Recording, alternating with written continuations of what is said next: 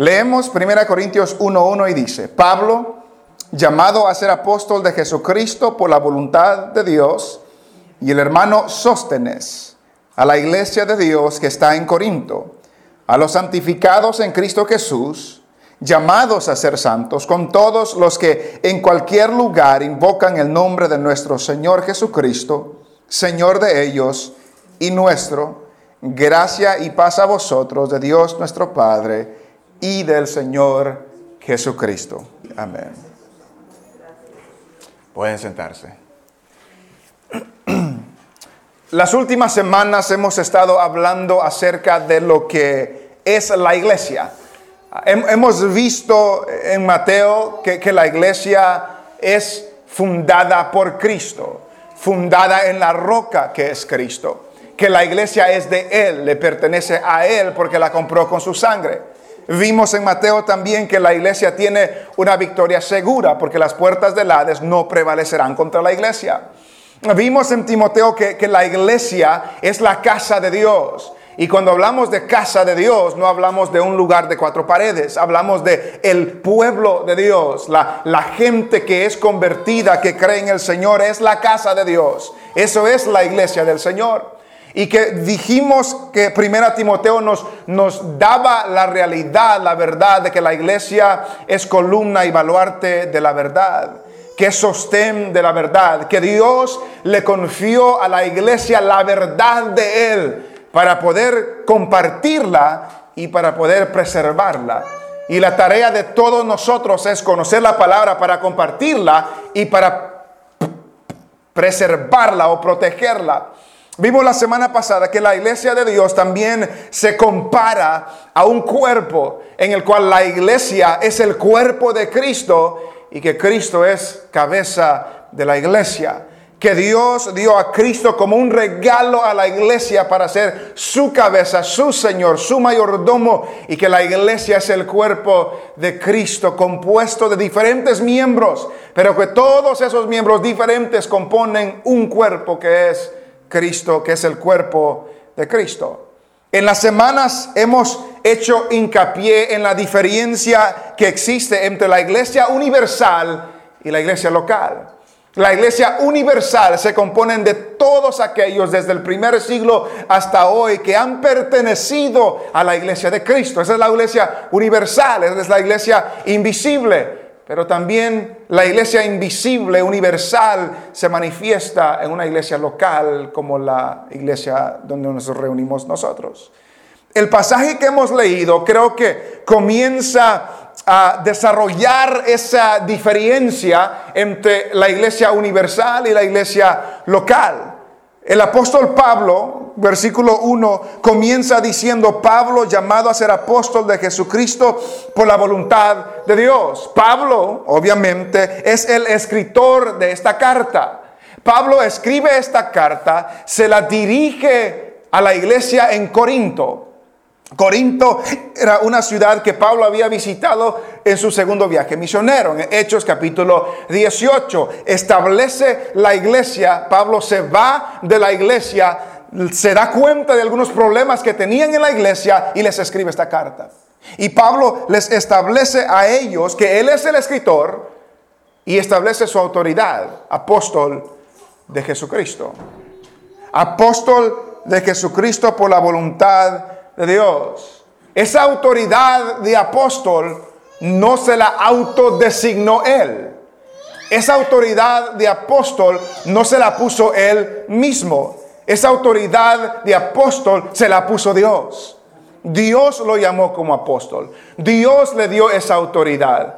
Hoy en día muchos nos queremos poner nombres, apodos, apóstoles, profetas, salmistas, esto y lo otro. Y muchas de esas personas no son llamados por Dios para hacer esas cosas. Pero Pablo aquí nos dice, él es apóstol, pero fue llamado a ser apóstol.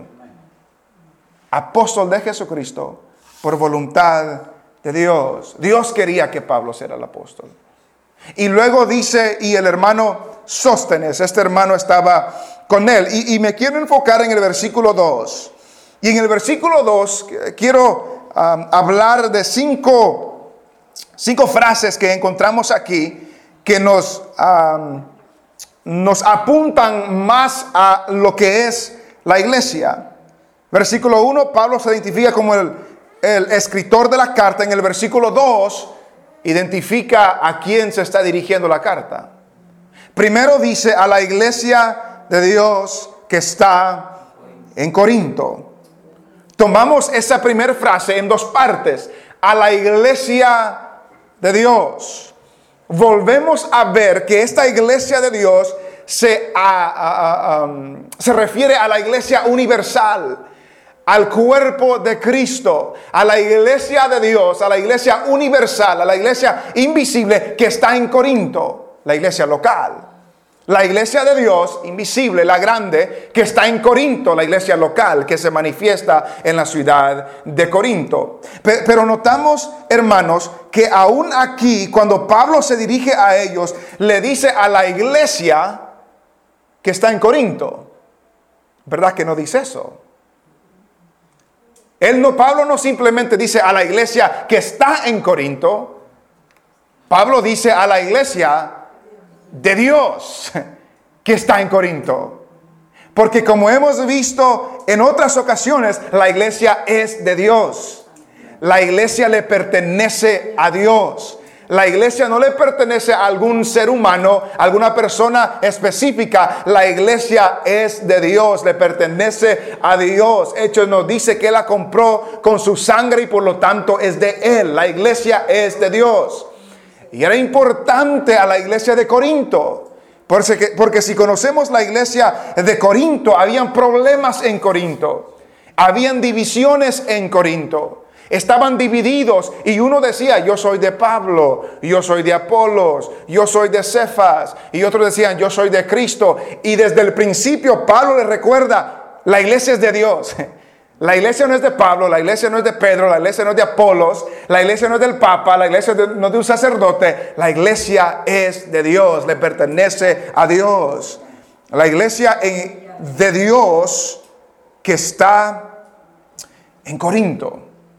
La iglesia que le pertenece a Dios, que se manifiesta visiblemente en Corinto. La iglesia universal es invisible. La iglesia local es visible. La iglesia universal tiene que ver con todos los que han recibido al Señor en la historia. La iglesia local tiene que ver con los que se reúnen allí. La iglesia universal es perfecta. La iglesia local no es perfecta. La iglesia universal es unida, porque es el cuerpo de Cristo. A veces la iglesia local no es unida.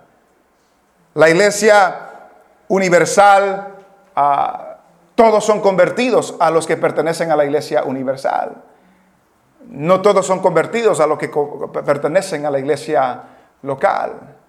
Y Pablo se dirige a ellos como la iglesia local que está en Corinto. Y a menudo vemos eso en las Escrituras, en el Nuevo Testamento, que Pablo se dirige a iglesias específicas. En muchas ocasiones les dice a la iglesia que está en tu casa, a la iglesia que se reúne en tu casa. Les dice, habla de las iglesias de Asia, habla de la iglesia de los tesalonicenses, habla de la iglesia en Cencrea, habla de la iglesia de la Odisea, habla de las iglesias de Galacia, habla de los santos y fieles en Éfeso, en Filipos, en Colosas. Todas esas son iglesias locales que se manifiestan localmente. Esta iglesia, Jesucristo nuestro fundamento, es una iglesia local. Es una manifestación visible de la iglesia invisible, universal. Es la iglesia donde nos reunimos nosotros. Todas estas iglesias tuvieron un principio. La iglesia universal comenzó con Cristo. La iglesia universal la estableció Cristo. Hechos 2 vemos el comienzo de la iglesia universal. Pero de ahí todas las iglesias locales tienen un principio. La iglesia de Corinto tuvo un principio. La iglesia de Tesalónica tuvo un principio. Esta iglesia tuvo un principio. Esta iglesia no existía hace 20 años. Esta iglesia no existía hace 10 años. Entonces, toda iglesia tiene un principio. La iglesia universal que Cristo estableció jamás cerrará sus puertas. porque Él prometió que las puertas del Hades no prevalecerán contra ella. Dice un escritor, de acuerdo con el Nuevo Testamento, la iglesia es un cuerpo de gente que profesa y da evidencia de que ellos han sido salvados solamente por la gracia de Dios para su gloria a través de la fe en Cristo. Eso es lo que la iglesia del Nuevo Testamento es. No es un edificio. Los primeros cristianos no tuvieron edificios por casi 300 años después de que la iglesia empezó. El conjunto de gente comprometida con Cristo en una cierta área constituye una iglesia. Eso es la iglesia local. Un grupo de gente comprometida al Señor que se reúne en una área específica es una iglesia local. Pablo se dirige a la iglesia de Dios que está en Corinto, y note la segunda frase que dice ahí: a los santificados en Cristo Jesús. Se dirige a la iglesia de Dios que está en Corinto, y luego dice a los santificados en Cristo Jesús. ¿Qué significa la palabra santificados? Santificados. A los apartados, a los consagrados para Dios, a los que le pertenecen a Él. La iglesia de Dios universal que se manifiesta localmente está compuesto de personas que han sido santificadas en el Señor Jesucristo.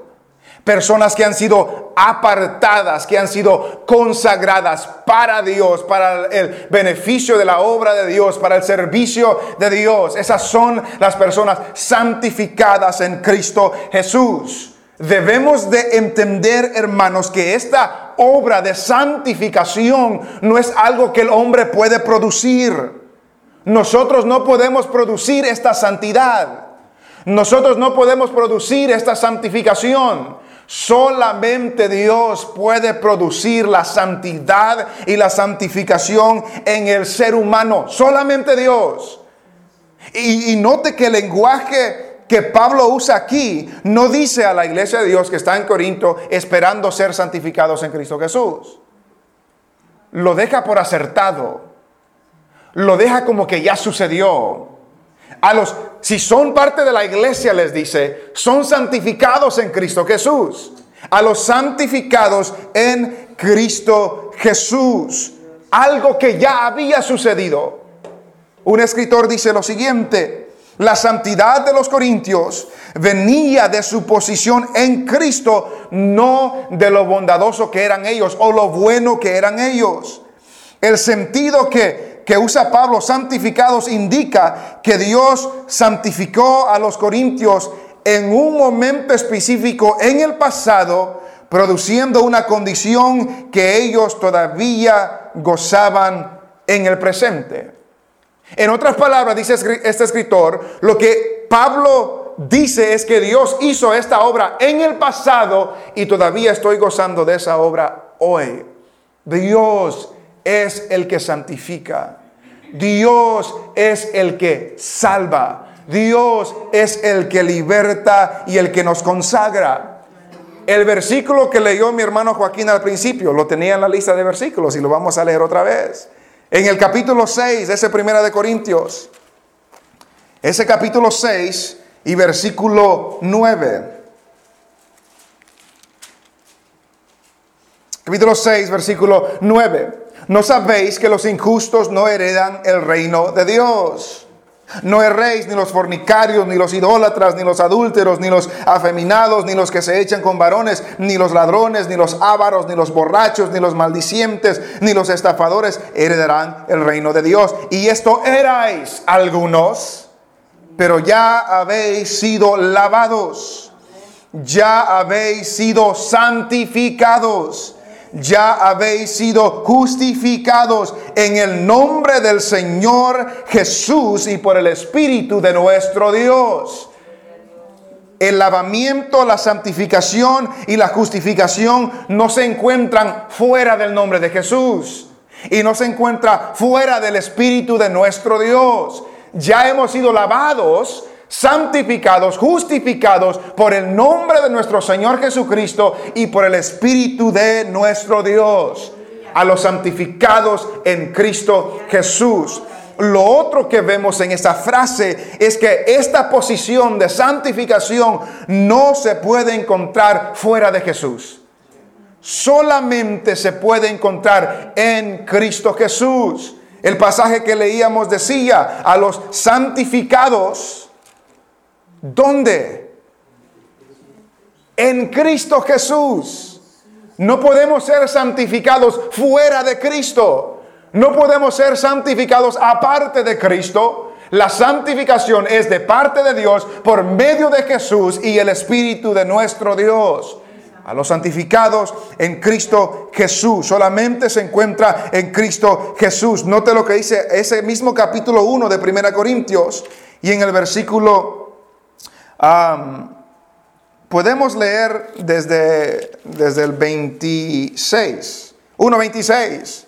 Pero el 30 es donde nos vamos a enfocar. Dice, pues mirad, hermanos, vuestra vocación, que no sois muchos sabios según la carne, ni muchos poderosos, ni muchos nobles, sino que lo necio del mundo escogió Dios para avergonzar a los sabios, y lo débil del mundo escogió Dios para avergonzar a lo fuerte, y lo vil del mundo y lo menospreciado escogió Dios, y lo que no es, para deshacer lo que es, a fin de que nadie se jacte en su presencia. Versículo 30, mas por Él, hablando de Dios, estáis vosotros en Cristo Jesús, el cual nos ha sido hecho por Dios sabiduría, justificación, santificación y redención, para que, como está escrito, el que se gloría, gloríese en el Señor.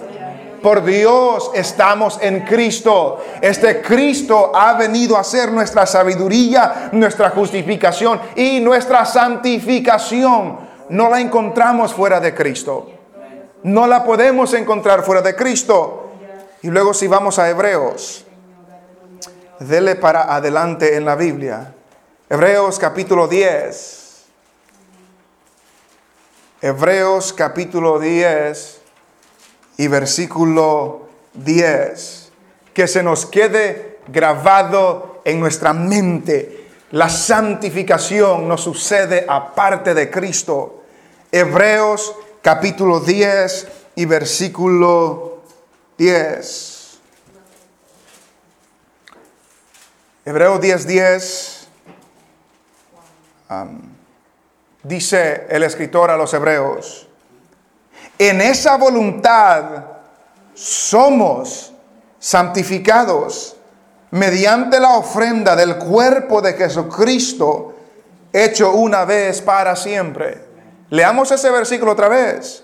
En esa voluntad somos santificados mediante la ofrenda del cuerpo de Jesucristo, hecha una vez para siempre. Y ciertamente todo sacerdote está día tras día ministrando y ofreciendo muchas veces los mismos sacrificios que nunca pueden quitar los pecados. Pero Cristo, habiendo ofrecido una vez para siempre un solo sacrificio por los pecados, se ha sentado a la diestra de Dios. De ahí en adelante, esperando hasta que sus enemigos sean puestos por estrado de sus pies. Versículo 14. Porque con una sola ofrenda hizo perfectos para ¿cuánto tiempo? Para siempre. ¿A quiénes? A los santificados. Con una sola ofrenda hizo perfectos para siempre a los santificados. ¿Quiénes son los santificados? La iglesia, los que le pertenecen al Señor. ¿Por cuánto tiempo son santificados según Hebreos 10:14? Para siempre. Con una ofrenda hizo para siempre, perfectos para siempre a los santificados. Esta posición de santificación no se encuentra aparte de Jesús y no se encuentra en nosotros. No podemos hacer nada nosotros para ser santificados, para que haya santidad dentro de nosotros, delante de Dios. Eso solamente viene de parte de Dios por medio de Jesucristo. a la iglesia de Dios que está en Corinto, a los santificados en Cristo Jesús. Pero note la siguiente frase, 1 Corintios 1:2. A la iglesia de Dios que está en Corinto, a los santificados, ya lo son, a los santificados en Cristo Jesús. ¿Y cuál es la frase que sigue? Llamados a ser santos. Note eso. A los santificados en Cristo Jesús ya están santificados. Delante de Dios ya están santificados por medio de un sacrificio que es Cristo Jesús en la cruz del Calvario. Pero luego les dice a ellos, llamados a ser santos. Llamados a ser santos. La Nueva Versión Internacional dice llamados a ser su santo pueblo. Llamados a ser su santo pueblo. La pregunta es, ¿llamados por quién? ¿Quién los llamó a los santificados para que sean santos? Dios. De la misma manera, como Dios llamó a Pablo en el versículo 1, llamado para ser apóstol de Jesucristo por la voluntad de Dios, de esa misma manera que llamó a Pablo para que sea apóstol, Dios llama a todos los santificados, a todos los que son de Él, a ser santos, llamados a ser santos. No perdamos eso de nuestra mente. Dios nos santifica, pero también nos llama a vivir santos, como santos. No está hablando de la idea o la enseñanza católica de que la persona es santa después que se muere y ellos determinan si califican para ser santos. No, la Biblia me dice que todos los que son de Cristo son santos. A los santificados llamados a ser santos. Pero aunque Dios nos ha santificado y un día veremos su gloria y seremos transformados, mientras llegamos allá hay un proceso de santificación. Hay un proceso donde Dios nos está transformando. Y hay una manera que Dios quiere que nosotros vivamos. Hay un estilo de vida que Dios quiere que nosotros tengamos. Que aunque tengamos la posición de santos, santificados en Cristo Jesús, nos llama a vivir de una manera santa. Llamados a ser santos. Note lo que dice Efesios. Capítulo 1. Efesios, capítulo 1. Efesios, capítulo 1 y versículo 3. Dice Pablo: bendito sea el Dios y Padre de nuestro Señor Jesucristo, que nos bendijo con toda bendición espiritual en los lugares celestiales, en Cristo, según nos escogió en el antes de la fundación del mundo. ¿Para qué? Para que fuésemos santos y sin mancha delante de Él. Para que fuésemos santos y sin mancha delante de Él. Dios nos ha llamado, Dios nos ha escogido si somos de Él, no para vivir una vida depravada, no para vivir una vida de inmoralidad, no para vivir de una vida que no tiene frenos en nuestra pecaminosidad. Nos ha santificado para que vivamos una vida de santidad, para que aquel como nos llamó es santo, que seamos también nosotros santos en toda vuestra manera de vivir. Porque escrito está, sed santos, porque yo soy santos. A la iglesia de Dios que está en Corinto, a los santificados en Cristo Jesús, llamados por Dios para ser santos, para vivir una vida digna del llamamiento que Dios nos ha dado. Primera de Tesalonicenses, capítulo 5.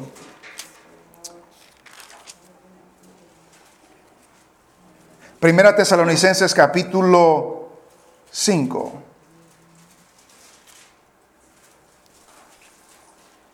Note lo que dice otra vez el apóstol Pablo, esta vez a la iglesia de Tesalónica. Primera Tesalonicenses capítulo 5, versículo 23. Dice Pablo, y el mismo Dios de paz, ¿qué dice? Os santifique por completo. Y el mismo Dios de paz os santifique por completo. Note esa frase. Recuerde que lo que hemos visto en Corintios dice, a los santificados ya sucedió. Es un hecho. Llamados a ser santos. Este nos da a entender que esta santificación no está completa. Y el mismo Dios de paz os santifique por completo, y todo vuestro ser, espíritu, alma y cuerpo, sea guardado irreprensible para la venida de nuestro Señor Jesucristo. Y versículo 24, fiel es el que os llama, el cual también lo hará. Fiel es el que os llama, el cual también lo hará. Dios es el que nos santifica y que nos llama a vivir una vida digna del llamamiento que Él nos ha dado. Un escritor dice lo siguiente: la obra de Jesucristo hace al creyente santo para siempre delante de los ojos de Dios. Recuerde lo que decía Hebreos: con un sacrificio hizo perfectos para siempre a los santificados.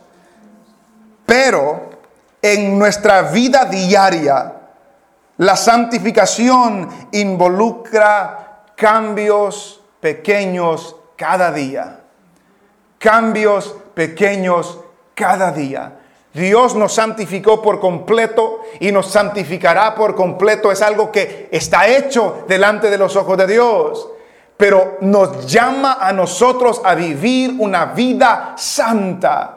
Una vida apartada del mal, una vida para el servicio a Él, una vida que nos alejemos del pecado, que día a día tomamos decisiones que nos alejamos del pecado y nos acercamos a Dios. Dios completará esa obra en nosotros. Tesalonicenses dice, Dios pues os santifique por completo. Sigue el escritor diciendo, la obra de Cristo hace que el creyente sea santo delante de los ojos de Dios. Pero en nuestra vida diaria, la santificación involucra cambios pequeños cada día. Por eso, dice Pablo, puede llamar a los de Corintios santos, aunque los problemas en esa iglesia testificaban que estaban lejos de la meta de santidad. Si conocemos la historia de la iglesia de Corinto, lea la carta cuando tenga tiempo. Sabemos que en la iglesia de Corinto tenían problemas por todos lados. Habían divisiones, había inmoralidad sexual, despreciaban la cena del Señor, menospreciaban el apostolado de Pablo. Tenían un sinnúmero de problemas, pero Pablo entendía que cuando Dios había llamado a los suyos eran santos. Y les llama a vivir y nos llama a vivir una vida santa que agrade al Señor, aunque muchas veces no llegamos a esa meta. Pablo, a la iglesia de Dios que está en Corinto, a los santificados en Cristo Jesús, llamados a ser santos. Y la cuarta frase que veremos ahí dice, llamados a ser santos. ¿Solos? Apartados de los demás, aislados de los demás, llamados a ser santos. ¿Con quiénes? Con todos los que en cualquier lugar invocan el nombre de nuestro Señor Jesucristo. El llamamiento a ser santos no era solamente para la iglesia de Corinto porque tenía muchos problemas. El llamamiento de ser santos es para todos aquellos que en cualquier lugar invocan el nombre de nuestro Señor Jesucristo. Cualquier iglesia local, Cualquier congregación local, sea en Houston, sea en Katy, sea en San Antonio, sea en Dallas, sea en India, sea en Europa, lo que sea, en cualquier lugar que un grupo de personas invoquen el nombre de nuestro Señor Jesucristo, estamos llamados a vivir santos, estamos llamados a vivir en santidad con todos los que en cualquier lugar invocan el nombre de nuestro Señor Jesucristo. Todos los de la fe han sido llamados a ser santos. Todos los de la fe, todos los creyentes. Los que no están llamados a vivir santos son los que no son de Él. Tengamos eso en mente. Los que no están llamados a vivir en santidad son aquellos que no son de Él. ¿Por qué? Ellos están llamados a confiar en Jesús como su Salvador, como el que los perdona de sus pecados. Ese es el llamamiento de ellos, que crean en Jesús. Pero para el cristiano, para el creyente, para el que confía en el Señor, para el que es de Él, está llamado a vivir en santidad, llamados a ser santos con todos aquellos que en cualquier lugar invocan el nombre de nuestro Señor Jesucristo. No importa la localidad, no importa el país, no importa el lenguaje, no importa la cultura, todos los que en cualquier lugar invocan el nombre del Señor están llamados a vivir en santidad. Están llamados a ser santos. Esto involucra a la iglesia local y la iglesia invisible. La iglesia que se ve y la iglesia que no se ve. Todos estamos llamados a vivir en santidad. Y termina Pablo este versículo 2 diciendo a la iglesia de Dios que está en Corinto, a los santificados en Cristo Jesús, llamados a ser santos, con todos los que en cualquier lugar invocan el nombre de nuestro Señor Jesucristo, Señor de ellos y nuestro. Señor de ellos y nuestro. El Señor, el Cristo Jesús, es el Señor de ellos. Cualquier otro que en cualquier lugar invoca el nombre de Cristo es Señor de ellos. Pero también el Señor Jesucristo es Señor de nosotros, los que en cualquier lugar invocan el nombre del Señor Jesucristo. No somos hermanos superiores a cualquier otro grupo, a cualquier otra iglesia, a cualquier otra congregación por nuestro estilo de culto, o el lugar donde nos reunimos, o de la manera o cuando tenemos los cultos, o qué tan frecuencia. Todo eso no es lo que nos hace superior. Nada nos hace superior a cualquier otra congregación. El Señor de ellos es el Señor de nosotros. Cristo es, como vimos la semana pasada, la cabeza de la iglesia. Cristo nos ha llamado a la iglesia universal que se manifiesta en la iglesia local a vivir en santidad juntamente con todos aquellos que invocan el nombre del Señor Jesucristo. Cristo es el Señor. Note que esa frase, nuestro Señor Jesucristo, se repite muchas veces en los primeros 10 versículos. Lo vemos en este versículo y lo vemos también en el versículo, por ejemplo, desde el versículo 7 de ese mismo capítulo. 1:7 dice: de tal manera que nada os falta en ningún don, esperando la manifestación de ¿quién? De nuestro Señor Jesucristo, el cual también os confirmará hasta el fin, para que seáis irreprensibles en el día de nuestro Señor Jesucristo. Fiel es Dios, por el cual fuisteis llamados a la comunión con su Hijo Jesucristo, nuestro Señor. Os ruego pues, hermanos, por el nombre de nuestro Señor Jesucristo, que habléis todos una misma cosa. Notamos que Pablo quiere enfatizar: no hay divisiones en Cristo. Él es nuestro Señor. Él no es más Señor de nosotros que la iglesia que está al otro lado de la calle. Él es el Señor de la iglesia.